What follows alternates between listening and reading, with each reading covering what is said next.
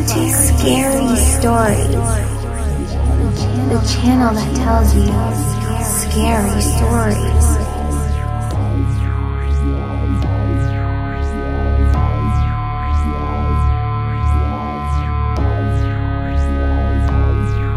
Dogman lifted my 300-pound barbell, as told to Peter Bernard, read by P.Q. Ribber.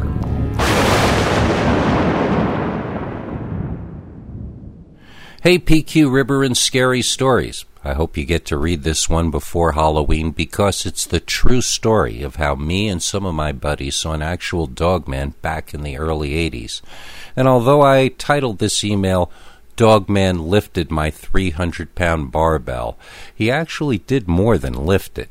He destroyed a lot of my friends' uncles. Well, let me explain the situation first. Then I'll get back to exactly what we saw this steroid freak-looking Dogman do. I heard your story of how you know that Dogman wasn't a hoax from the later 80s because you saw it as a kid in the late 70s. Well, that made me want to tell my story, which happened a bit after that in the early 80s, right after I had graduated school. My two best friends from college and I borrowed money from our parents and opened the most surefire, long-term kind of a business, a record store. If you're too young to know what a record store was, it was a place where people went to pay money for physical artifacts that contained scratchy versions of audio information you've all stolen electric copies of for free. People used to have a lot more respect for music when you used to have to pay to hear scratchy versions of it, and people used to even respect the guys that sold it. Two of us had groupies from the gig. The third of us was too smelly. Let's call him Henny for this story. Lenny, Stenny, and Henny. That was us. Basically, I'm Lenny. Stenny was a record nerd like us, but he was into weightlifting, and obviously he got the most girlfriends. I was your standard, skinny, record geek with long, straight hair, and as I said before, Henny was disinterested in personal hygiene. He was, what's the PC term for it, differently weighted?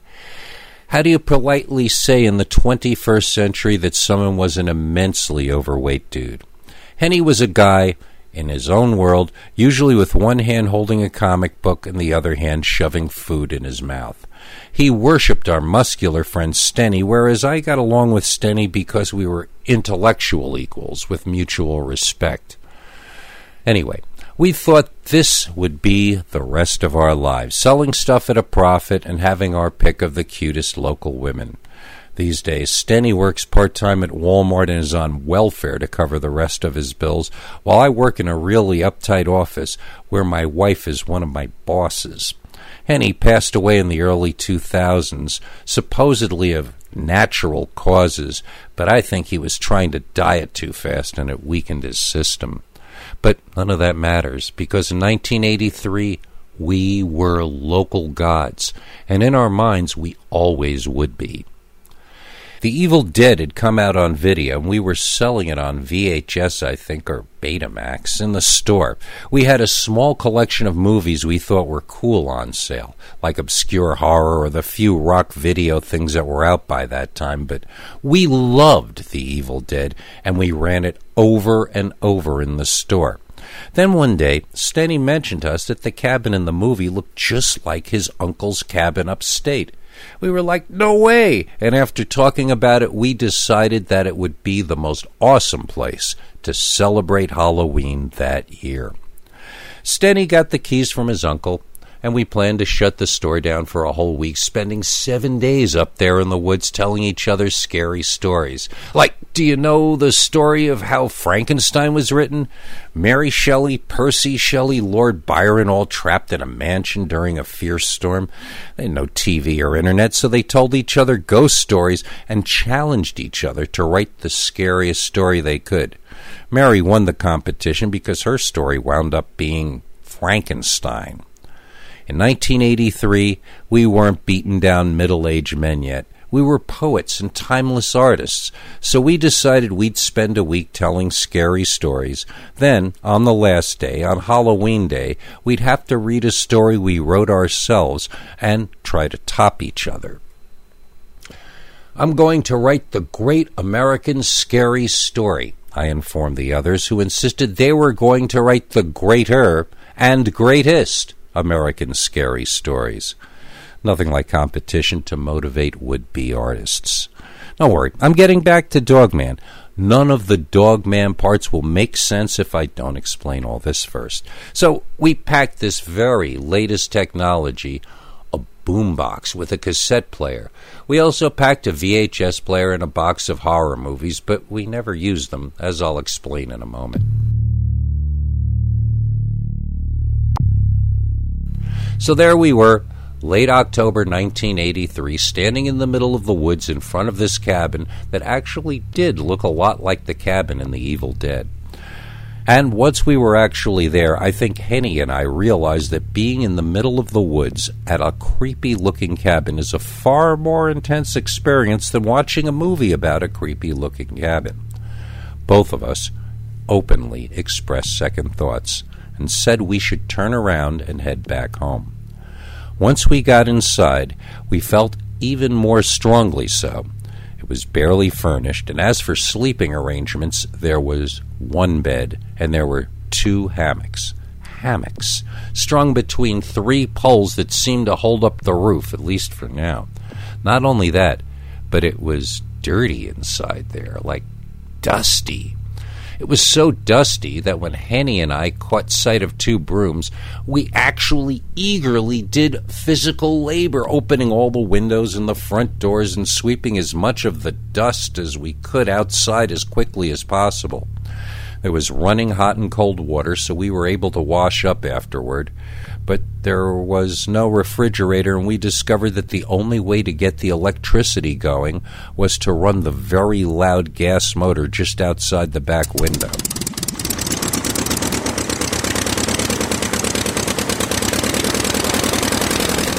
We found the gas for it in the shed. It didn't look like it would provide more than maybe 10 hours of electricity. That meant no video. There wasn't any TV anyway, so it was just out. We decided to only run the generator to recharge our batteries and to just make do in the dark. After all, we were up there to scare each other, right?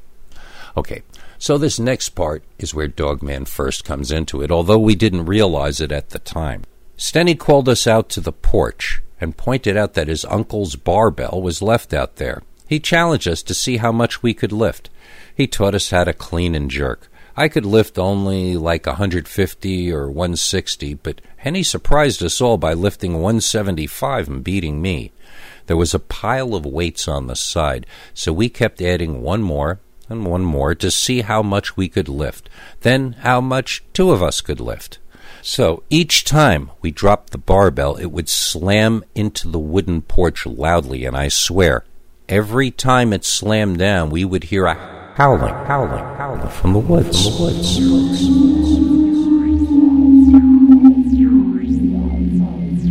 Each time it happened, it seemed that the howling would either seem to come from a different direction, or maybe there were more than one of them howling at the same time. I mentioned it to the others, but they were having too much fun, didn't care. We maxed out at 300 pounds, I think, which took both Henny and Stenny to get up. When they slammed the weights down, that time the howling seemed to come from a whole lot closer.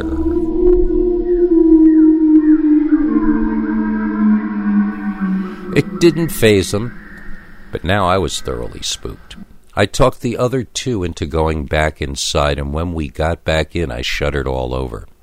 Something about that howling, how angry it had sounded, just utterly freaked me out. The sun was going down, and it was already dark inside this cabin with no electricity. I began arguing that we needed to get out of there right away. I pointed out that all we had to eat was beef jerky, trail mix, and whatever was in those ancient-looking cans in the pantry. I figured that argument would get Henny on my side at least, but Stenny wanted to stay, and Henny's worship of Stenny overruled even his hunger. Hen pointed out that he had also bought a box of Pop-Tarts. which were just as good untoasted, and the issue was settled.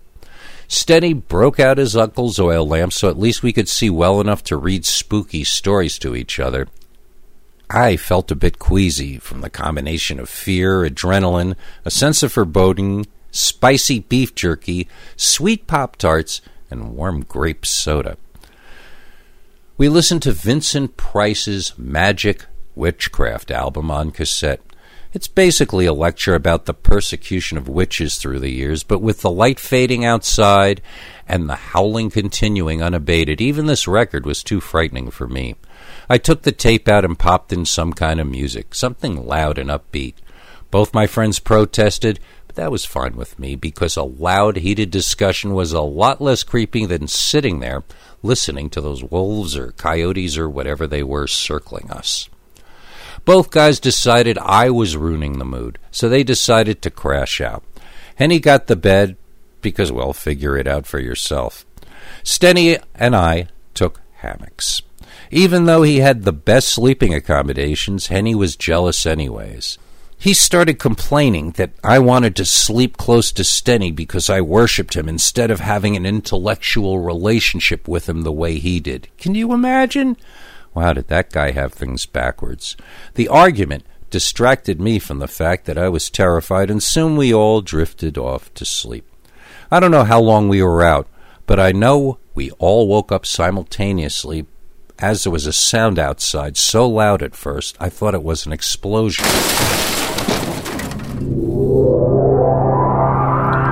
All three of us got up and ran to the front windows of the cabin, where we saw that the shed was entirely wrecked. And there was a man standing there, staring away from us toward the shack, breathing really heavily, like he had just exerted himself. I wasn't sure how and I wasn't sure what, but the guy had somehow thrown something into the shack and utterly destroyed it. The dude was barely illuminated by the moonlight, but I could see he was incredibly tall. "Did you leave the gas in the shack?" I asked. But the answer came from outside, as now there actually was an explosion. And the remains of the shack burst into flames, shooting up high into the sky. Standing between us and the fire, we could now see the man more clearly. He was hairy, or he was wearing fur all over his body at least. Then he turned around, and we could see he wasn't a man at all. He was a dog, but he was a dog that stood on his hind legs. He had to be some kind of prehistoric dog, though, because even on all fours he would probably have been 5 feet tall. This was no greyhound. This was no thin-legged, graceful canine. This dog man was ripped. It had thick legs. It had muscular arms. It looked like a bodybuilder. It was far more ripped than our friend Stenny, and when this giant, hairy, muscle-bound, bipedal monster dog turned his head to look through the windows at us, all three of us shrank down below the windows and hid from him. But not for long, as he charged the cabin, running straight for us. We scuttled like roaches into the shadows, each finding our own pathetic little hiding space. None of us would be safe if that creature came in here. Wham! The monster slammed the outside of the cabin with both hands. It stared in one of the windows, looking around in the darkness for us, and it screamed.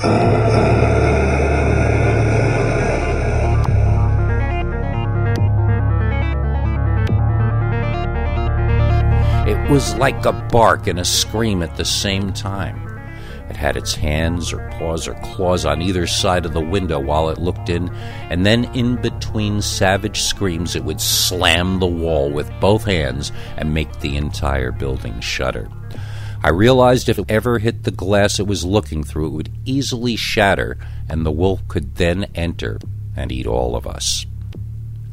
Tiring of his view inside, the giant, man-like dog moved over to the other front window and began beating on that wall and screaming.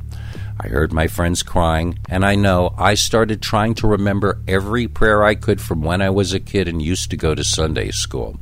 I couldn't get any of them right, so I just started making up my own prayers. I had never been so frightened in my life. I had no backup plan here, and obviously neither did either of my friends. There was no back door to this place, and the only way out was blocked by an impossible monster that couldn't actually exist. It screamed at us with the flames of the shed leaping into the sky behind us. I felt like we had literally gone to hell, and this was some kind of demon sent to torment us.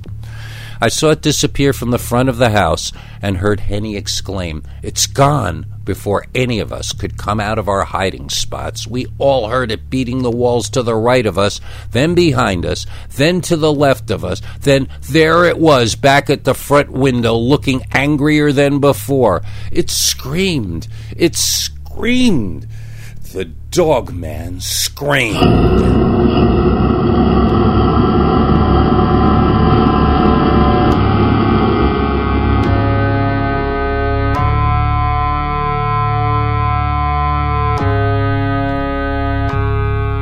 Sometimes things happen in our lives that are too much for our minds to handle.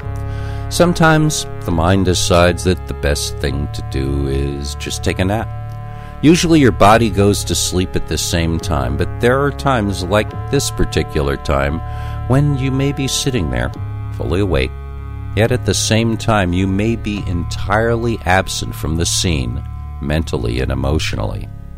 I think that's what happened to me, because after about an hour of being screamed at by a furiously angry, slobbering, foaming giant dog, I don't remember what happened next.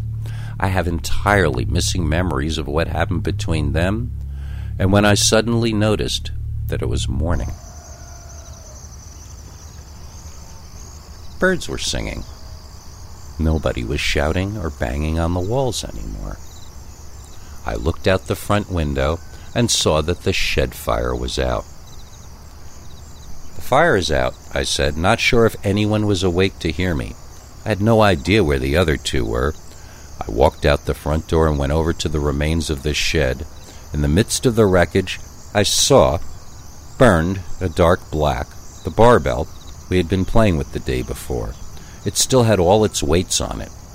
It was the barbell with the 300 pounds of weight on it. Why was it in the middle of the wrecked shed, and how had it gotten burned like that? "He threw it," said Stenny, as though reading my mind. I probably should have been surprised Stenny was there, since I didn't hear him walk up. My mind was still on the barbell, though. "He threw it?" I asked. "Monster," answered Stenny. "That's how he started the fire. He threw the barbell into the shack." I started laughing. The bipedal dog threw the 300-pound barbell about 40 feet into the shack. I laughed harder. I laughed so hard I cried. I noticed that my two buddies had tears in their eyes too, but they weren't laughing. We never even discussed it. We just packed up and left. We had planned to be there 6 days more, but there was no discussion, and we just left. None of us ever wrote the great American scary story, as we had each planned to do. We had a Halloween party in the store instead, where everyone got wasted. We met some new girls, and nobody talked about upright walking canine creatures or werewolves or dogmen or whatever you want to call that thing we saw. I still don't understand why it screamed at us and banged on the walls but never smashed the windows and came in and ate us. It's almost like it was challenging us to come out and fight it. Maybe it just wanted to intimidate us out of the area, but if so, why spend all night doing so? Didn't it need to eat? And didn't it need to hunt before it could eat? How could it do either if it spent all night screaming and barking at me and my friends and banging on the walls of our cabin? None of it makes any sense to me. I remember Stenny's opinion on why it acted that way was just that dogs have small brains. It was an idiot, he informed me, as though he were certain. That dog was a freaking idiot. Just because it was shaped like a man doesn't mean it could think like a man, he stated in a matter-of-fact fashion. But certainly, it could at least think like a dog. That was my counter-argument. Even a dog knows it has to eat. The dog wasted all night in anger, not ever eating anything or anyone. If Stenny was right, and this dog was an idiot, even idiots know they have to eat. I remember something that Henny said before he died. He had a very different theory. Evil is a real thing, Henny told me. It exists in people, it exists as people, and it exists as that dog man. That's how Henny felt about it. He didn't see that monster as a dog or a wolf or as a man. He saw it for what it probably actually was. He saw it as the embodiment of evil itself. The end.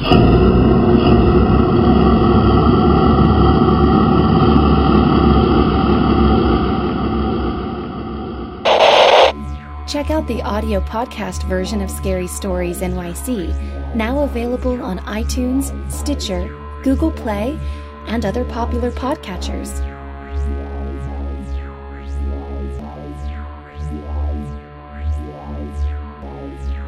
Bigfoot Attacked My Tiny House. Scary Stories by Peter Bernard, Volume 1. Now available on Amazon in paperback, Kindle, and audiobook versions. Narrated by PQ Ribber and me, Madeline Starr. Forward by TV's famous Timothy Green Beckley, better known as Mr. UFO.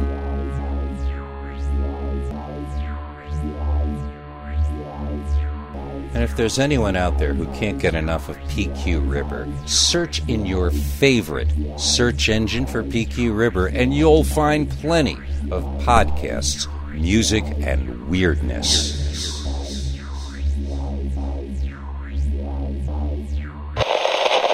I'd like to take a moment to say that if you have a scary story you'd like to tell us here, you can write Peter at peterbernard.com, or you can call our new Scary Stories hotline number and leave it to us in the form of a voicemail message.